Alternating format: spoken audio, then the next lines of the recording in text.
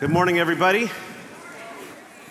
My name is Aaron. I have the privilege of teaching at the Wesley Seminary just across campus here. Those are all my fans. I've brought them all. Hopefully we'll see a number of you students from STM and Wesley Seminary as well as you are out doing ministry, and we have a chance to come alongside and help you learn and resource you as you are out doing ministry. And of course, graduate theological degrees are not simply for people in vocational ministry, but for anybody who considers ministry a way of their life, which we hope is many, if not all, people in here. Today is Bible Monday, and so I encourage you to listen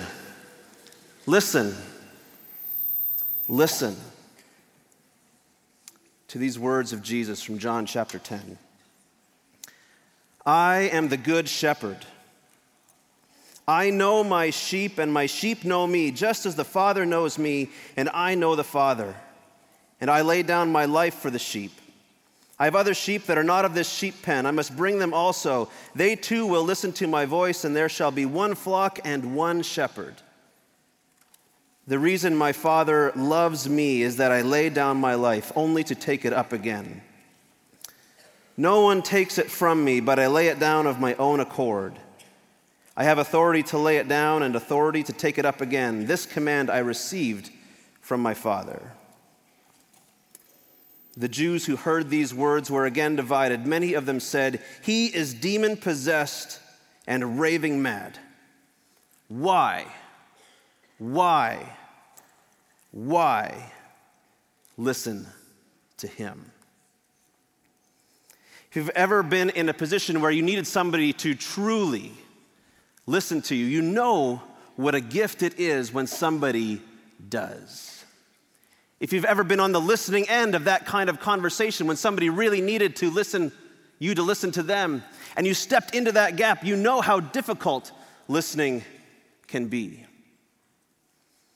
If you ever found yourself listening at a time when maybe you shouldn't have been listening, and words went into your brain and have been rattling around back and forth in your skull like a super ball slammed on the inside of your head, or words pierced deeply into your heart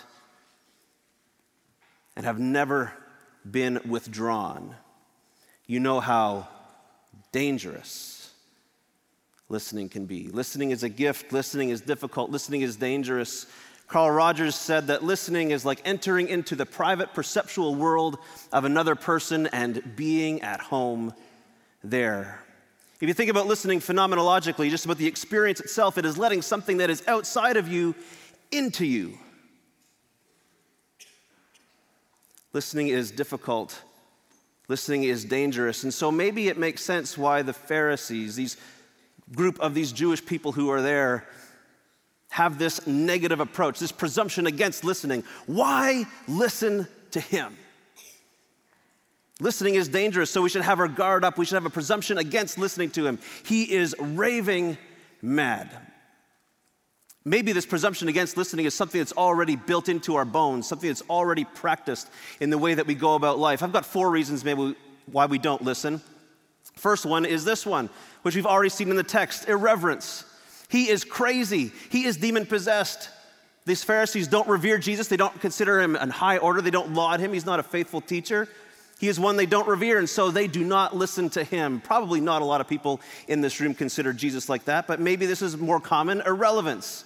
We think highly of Jesus. He's a good teacher. He was a good man, but we confine him to the trash heap of history. He has nothing relevant to say to us today. All kinds of good things we could say about him, but they're 2,000 years removed. He is irrelevant. Once again, I doubt that is the majority of people in here, but perhaps this is another reason that we don't pay listening ears in attention. This category might be people who say that listening to Jesus is important. They might even be adamant that they do listen to Jesus, that what Jesus has to say is important and marks their life, and yet our postures don't reflect it. It's like little bits of life have taken the form of cotton, and we've woven them together into little balls of work and school and assignments and friends, and we've kind of, bit by bit, just plugged our ears up with cotton balls. We're inattentive. The last one, however, is the one I think is most sinister. I've got 3 kids. They're all young, 7, 5, and 2. Our house is a 2-story house, and I have trained them to listen so that whenever I am too lazy to climb both flights of stairs, 14 steps plus a landing, to give them some very important instruction, something like put on your pajamas or brush your teeth or bring down one of the half dozen twice-bitten apple cores that you've accumulated upstairs.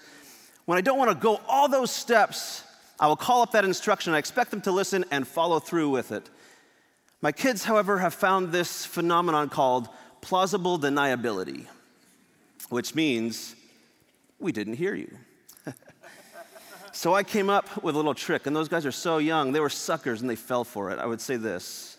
I'd come to the bottom of the stairs, and I would call up. I would say, Emma Beth, Wesley, Donovan, can you hear me? Suckers. Because if they said, yes, Daddy, then I had them. No more plausible deniability. If they could hear me, then the instruction that was about to follow would be one that they would need to obey. Do you know what they did? They got smarter than me. Not that difficult, and yet very important to me.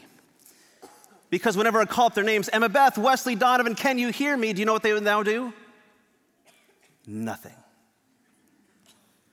They simply wouldn't answer, and now plausible deniability kicks in again. It's like they have trained themselves just to listen close enough so that they know when to tune out. They listen close enough so that they know when not to answer me, so that they're not inconvenienced. And I think this is one of the reasons we don't listen to Jesus, because he says things that will mess up our lives and totally turn them upside down. We don't want to hear what he has to say to us when it's something inconvenient. Whenever we listen just close enough to Jesus to know when we should tune him out, it's a dangerous game. And so I get concerned when my children are forming this kind of character, that they're tuning in just close enough to know when they should tune me out, because that starts to form a character. It's a character that's reflected in the Pharisees of why listen to him. Why listen to him?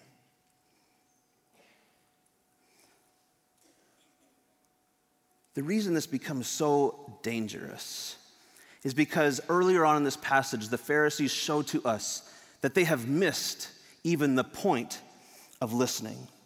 They have become people for whom the point of listening is lost. Look at how this passage starts. Jesus says this, "Very truly I tell you, Pharisees, anyone who does not enter the sheep pen by the gate, but climbs in by some other way is a thief and a robber. The one who enters the gate by the gate is the shepherd of the sheep. The gatekeeper opens the gate for him, and the sheep listen to his voice. He calls his own sheep by name and leads them out. When he has brought out all his own, he goes on ahead of them, and his sheep follow him because they know his voice. But they will never follow a stranger. In fact, they will run away from him because they do not recognize a stranger's voice." And now pay attention to this last part of the verse. Jesus used this figure of speech, but the Pharisees did not understand what he was telling them. Their practice of not listening has kept them from being people of character who can actually understand the message. A.W. Tozer said it like this. He said, "Our eternal welfare depends upon our ability to hear, and we have trained our ears not to hear." I worry when my children train themselves not to hear, because that is what forms the character of these Pharisees who are now no longer able even to understand. I mean, for us, this picture is not all that difficult, right? Jesus is the shepherd.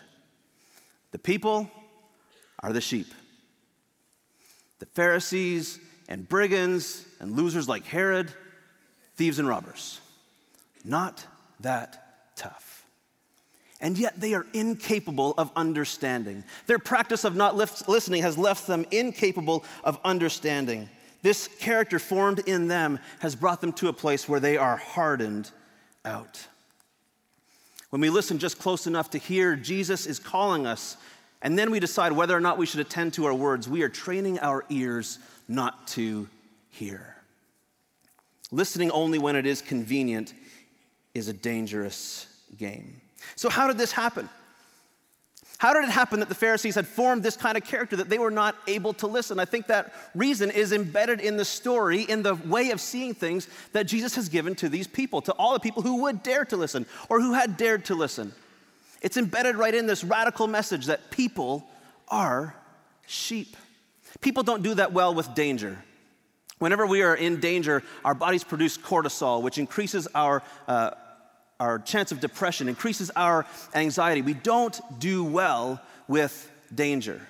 And being presented with this kind of scenario that these Pharisees are sheep totally turns the world upside down and presents them with a kind of danger. They are used to being providers and protectors of the nation. If they are sheep, then they need provision, and they need to be protected. If they are sheep, then they are ones who are in grave danger. Let me put it like this. Sheep are not predators. Sheep do not have large talons. Sheep do not have fierce jaws. They maybe have a hard head. And if you've ever seen sheep run at each other and smash heads into one another and neither one of them gets hurt, you understand how hard that hit is. And yet they are not predators. They are prey. If the Pharisees are to take on this view of things, this picture, this way of describing reality, then they are going to have to wrestle with the deep danger of being sheep. And yet in the midst of this anxiety, you might expect Jesus to kind of be in tune to his listeners, to be attuned to the experiences that they are having, to be attuned to how they are feeling, even to be attuned to how their physiology is changing. And yet that's not what he does. He doesn't soften the blow. He doesn't change the story. In fact, this is how it goes on, starting at verse 7. Therefore, Jesus said again, very truly I tell you, I am the gate for the sheep. All who have come before me are thieves and robbers, but the sheep have not listened to them. I am the gate, and whoever enters through me will be saved. They will come in and go out and find pasture. The thief comes only to steal, kill, and destroy. I have come that they may have life and have it to the full. I am the good shepherd. The good shepherd lays down his life for the sheep. The hired hand is not the shepherd and does not own the sheep. So when he sees the wolf coming, he abandons the sheep and runs away.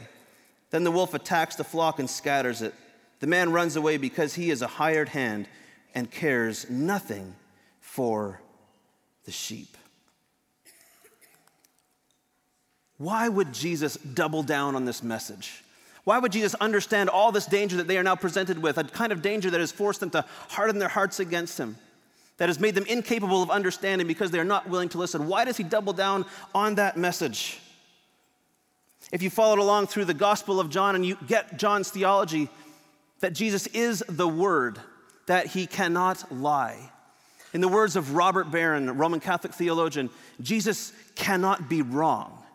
If you get that theology, then the reason Jesus gives this picture and then doubles down on it is very simple. Because it's the truth. This is an accurate way of describing our experience. We are not comfortable with danger. We are so uncomfortable with danger that we have got doors locked all the way around us. I remember one of the times I came to chapel and I went to like 5 different doors before I could get in.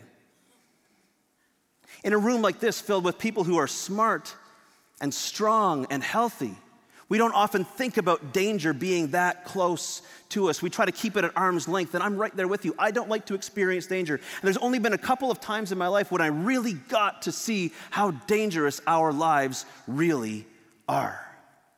One of them was the birth of my first son, Wesley, and I understood how dangerous life really is. And yet that's simply a glimpse of what people experience on a consistent basis, some of them facing danger much more closely than I ever have, and I hope ever will. See, a sheep cannot reflect on what it means to be a sheep, but human beings can reflect on what it means to be a sheep. C.S. Lewis said it like this. He said that we face acute mental suffering because we see our deaths and yet desire permanence. For us to entertain being sheep is this radical sense of danger. And yet Jesus doubles down on that message because it is the truth. It describes who we are and what it's like to be human. There's good news in it, of course. The ultimate conclusion that we draw from being sheep is that without the intervention of God in Jesus Christ, we are in grave danger. Sheep don't know what it's like to be in danger, but human beings understand what it's like to be in grave danger. We understand that, and we can kind of enter ourselves into that story, and sometimes we can be tempted to spiritualize this message, that this is a spiritual message of one that applies to some kind of life that is to come. And yet if the world is captured in God and the spirit realm is that which it moves and coheres and keeps all of this together, then the spiritual truth that without Jesus Christ our lives are in grave danger is one that takes all of life and sums it up together. We are sheep. Now pay attention to this because this is so important. It's not that in following Jesus we become sheep. It's not that in following Jesus we become sheep. We are sheep. It's not a matter of whether or not we will be sheep. It's a matter of who will be our shepherd. See, here are the options that Jesus gives to us. It's not a matter of it's not a matter of whether or not we'll be sheep, but who will be our shepherd. Without the good shepherd, in this story that Jesus tells us, our lives are either stolen or taken by thieves and robbers or abandoned by cowardly, hired hands. That's the option for your life. There's something strange coming on in this story, right? If Jesus' story here, if his picture of reality is not comfortable, and it isn't, it's not comfortable, it's not helpful, it's not convenient. In fact, it's so inconvenient that we train ourselves not to listen. And maybe it was so inconvenient for the Pharisees that finally, as they grasped this final point, that this is what made them inattentive and irrelevant and irreverent. See how the story unfolds is about a shepherd who lays down his life for the sheep. Now, that's actually a lousy shepherd. Sheep are vulnerable, yes, but sheep were also valuable. That meant that they were of use. They produced milk and meat and wool. That's why you kept them. That's why you shepherded them. That's why you cared for them, so they could produce for you. It was a lousy, foolish shepherd who would lay down his life for the sheep. The whole point is the other way around. Sheep ultimately lay down their lives for the shepherd and those in his care. It's a lousy, foolish shepherd who lays down his life for the sheep. And yet Jesus isn't a lousy, foolish shepherd, but he is a strange one. You recall the theology of John's gospel, that he is the sacrificial lamb. He is the shepherd who became the sheep to go the way of danger, but not in a way that transforms us. See, God does not cease us from being sheep. He does not keep us from being sheep. He cannot change us. Our lives remain in danger, but God in Jesus entered that danger for us and with us. I think the reason the Pharisees ultimately could not understand and would not attend to Jesus' words was the implications of them, which was they would go the same way he would if they followed him. That's just why later in the Gospel of John, rather than going the way of Jesus, of a sacrificed life, rather than going that way, they would say, better for one man to die than that the whole nation perish. And those thieves and robbers take the life of Jesus and put him out as the sacrifice because they're not willing to go the way of the sheep.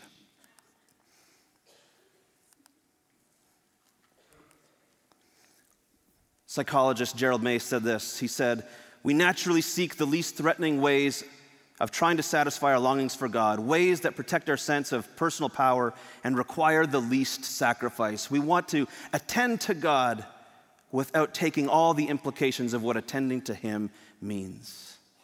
And what it means is that if we are sheep, then our lives will either be stolen, taken, or abandoned, or used by the shepherd who will call us to die with him. Whenever I was pastoring, it was amazing how some people would get really sick somewhere along the start of December, And yet it was like they would hold on until the middle of January or even early February to die. Some people didn't care when they died, and they would die at very inconvenient times. And some people wanted to die when it was convenient. My dad passed away just over 4 weeks ago. And my mom said of him, she said, "I think Ellard stayed alive a couple of extra days so that we would get another pension check." And knowing my dad, he probably did. He wanted to die at a more convenient time. And yet the call of this shepherd to us by name, because he knows us deeply, is a call, as Dietrich Bonhoeffer said, to come and die. And it's never feeling convenient to die.